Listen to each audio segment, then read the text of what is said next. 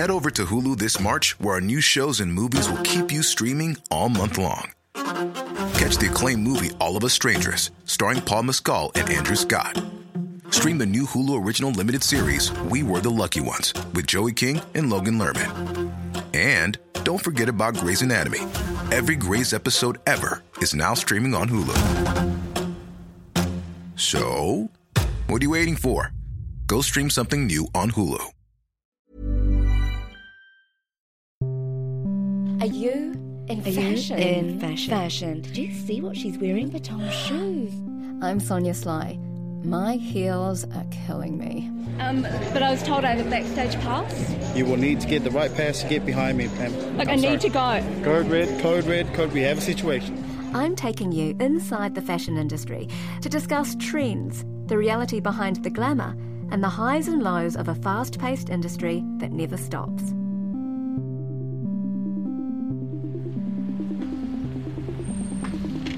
At the bottom of Auckland's Anzac Ave, you'll find menswear label French 83, which shares a bright, airy space, unexpectedly, with a hair salon. Hi, yes, nice to meet you too. So maybe I'll just Walk past a man and woman getting their hair done and head towards the back of the room, where you'll find neatly placed racks and folded garments set against a natural wooden background with soft, warm lighting.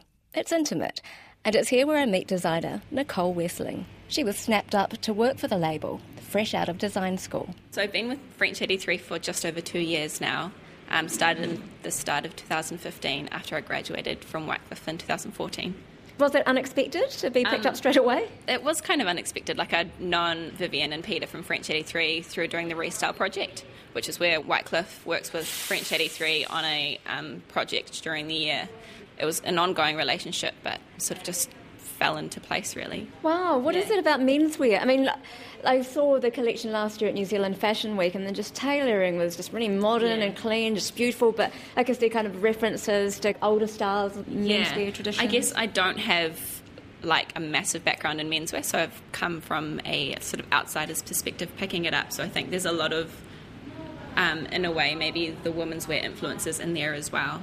But I try to keep it quite creative, but also quite wearable as well. What are the challenges in designing menswear and the tailoring that's involved? Yeah, I actually quite like it. Men are really straightforward. They know what they want. Like, they want something practical and something that is easy to wear, easy to style. So there's none of the like frills and stuff that goes on in women's wear. Are they fussier about the fit? They are. Yeah, so... Why are they so particular? I think because they've got less to choose from. They don't do silhouettes. They do, like, just slim cut, regular cut. They don't sort of experiment as much as women do in terms of volume.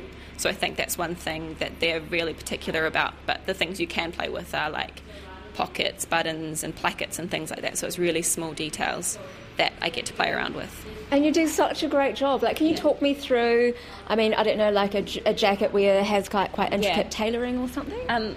One thing that is new to our collection is our James shirt, actually. And we've always had the problem of men not wanting to wear cufflinks or some men wanting to wear cufflinks. So we've created a cuff that has both.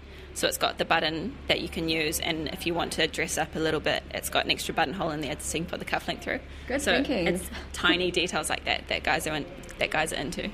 And I mean, you know, like, I guess with kind of like even like formal wear and even kind of slightly more casual wear, I mean, like, you know, guys are probably more likely to use pocket squares and accessories and things now. Yeah, so. Not very many New Zealanders do. Right.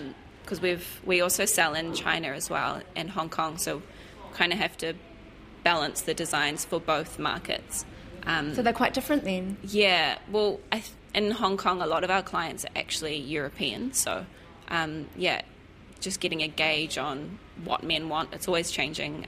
Like every season they want something different. So what do men want? Yeah, what do men want? What do New Zealand? What do these? Because I mean, you know, primarily selling in Auckland. Yeah. But what do the guys here want? They definitely want easy care, something like for shirts, like something you can throw in the washing machine, easy to iron, something that doesn't crease, so when they're travelling they don't have to worry about like their suits getting creased and things like that. So they're looking for practical things really, and things that can be easily styled, so you can just throw it on and it goes together. I mean, in terms of, you know, working with fabrics that are a little bit more wash and wear, doesn't it sound as exciting as, say, working with silks or beautiful I guess men don't really wear silks too much.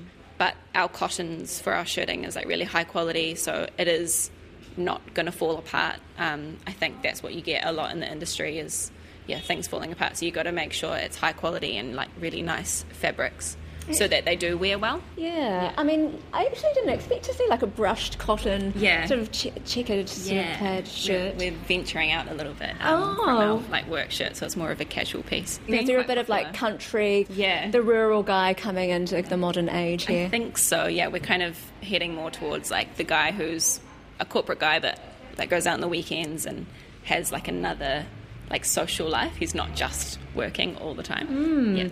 Now talk me through, because I think what I thought was quite clever about the collection that you guys showed was that you traverse different styles. So I saw like a multitude of different types of guys. Some were sort of younger and hipper, and you can almost imagine them with like a skateboard, like with these kind of really smart sort of bomber jackets and the beautiful lining inside as well. I mean, what are your influences? Well, I guess the idea is that French 83 is for like a multitude of guys. Each season I sort of focus on a fictional character and imagine what they're going to do. So one season was an architect, and then another season was a New Zealander graphics designer. So we kind of want to reach out to a wide range of gentlemen as we can. So for the runway we made sure there were lots of different models. They all had an individual look, so we want to be able to style for each individual guy. It's not, you're not going to fit into a cookie cutter. Like we can help everyone. For that presentation, did you work together? Like who worked on the actual presentation of the show? That was me. Oh, right. Yeah. Like so the idea of the guys carrying a stall. Yeah, that was fun. So we worked with Nathan Goldsworthy of Goldsworthy Studios, and he provided all the stools for us, which are really awesome, like super lightweight, easy to carry, and looked really sharp on the runway. So because basically they carried a different stall out, and then they'd like put them in a line like down the runway, and then take a seat, and then they'd all get up one by one. Carry them back off. Yeah. So it was actually quite a lot of sort of maths involved behind like thinking which model's going to sit on which chair, which guy's going to go back, does he have enough time to get changed, and all this kind of thing. So this is a workshop up here, is it? Yeah. Okay.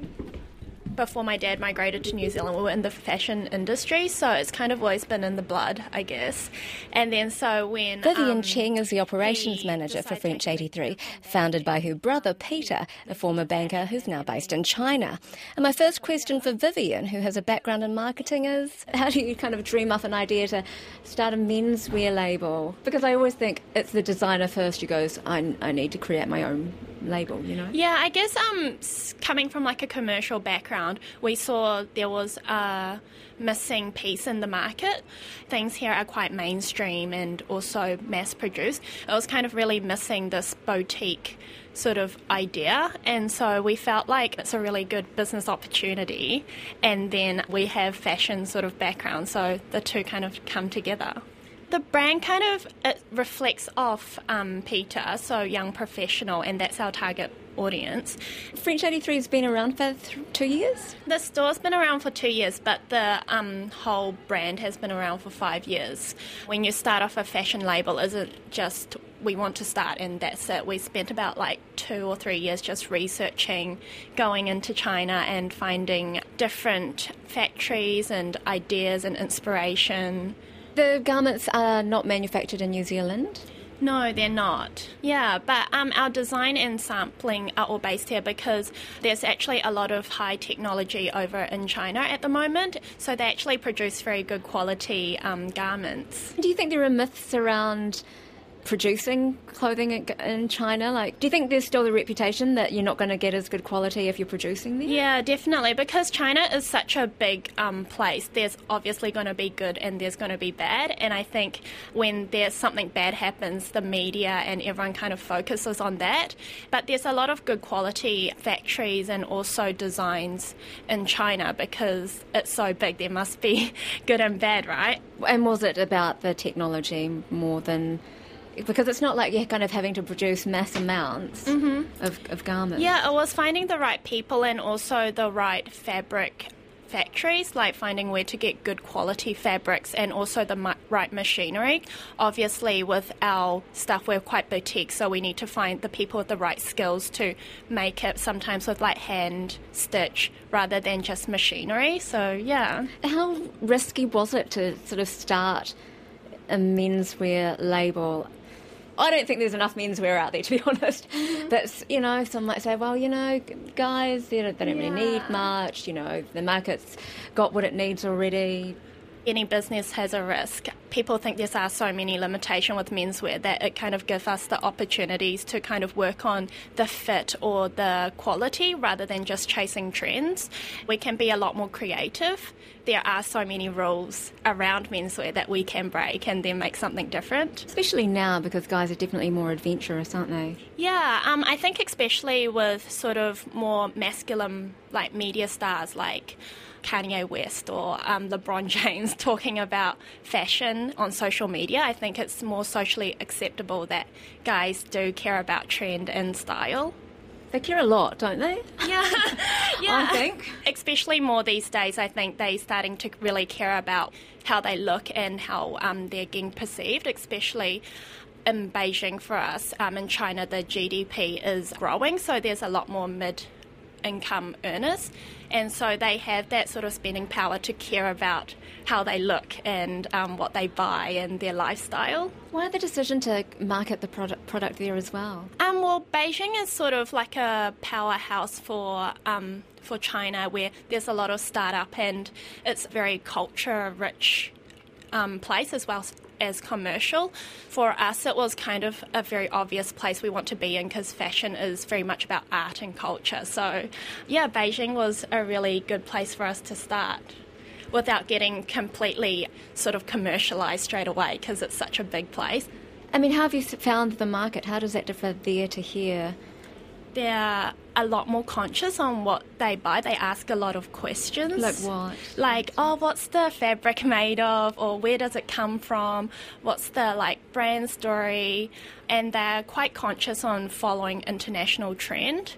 Whereas in New Zealand, I think the Kiwis here, they care more about, like, connecting to the brand and more about the vibe and service, and just really getting to know the brand before buying the products. Interesting to think of New Zealand in an international context. I mean, Beijing is huge, and you definitely feel a sense of you can be whatever you want in a place like Beijing, and no one's going to look at you strangely for wearing a three-piece suit. Yeah, that's why it's so good to sort of step outside of New Zealand. Like, we love being in New Zealand, being a New Zealand brand, but just stepping outside on a much bigger sort of market, there's a lot more opportunities and a lot more different people we can sort of cater for. With the idea for the brand, was it about creating something that did have more of an international feel? Because it doesn't distinctly scream New Zealand. I think the brand is not just about fashion, so we want to be more like a lifestyle brand. So we're more about showing off the Kiwi goodness, so that includes like culture, art, and even food. So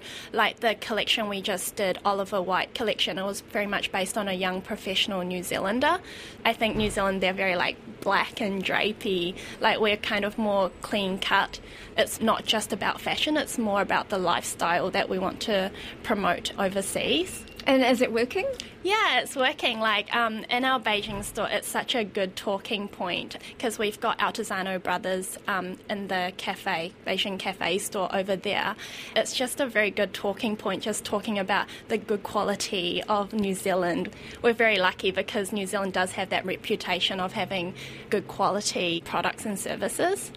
How difficult is it to market a brand that's quite distinct, that has its own signature, in a market that is just generally fast and furious? Is it working on Instagram? Yeah. Like, what's your approach? Just not to get wound up in all of that. It's just really sticking true to the brand. So we want to make sure the quality is still there. And I'm sure over time people will start appreciating that. And do you actually love menswear? Yeah, I do. At first, I must say women's wear was definitely more my thing because obviously I'm a girl. But slowly, ever since I started doing French 83, I think I noticed a lot more about menswear that I appreciate, like more about quality rather than just blindly chasing what's on trend right now. And just learning about fit is also so important. That was Vivienne Cheng, and you also heard designer Nicole Wessling for menswear label French 83. You've been listening to My Heels Are Killing Me. I'm Sonia Sly. To find out more or to listen again, head to our podcast page on the rnz.co.nz website.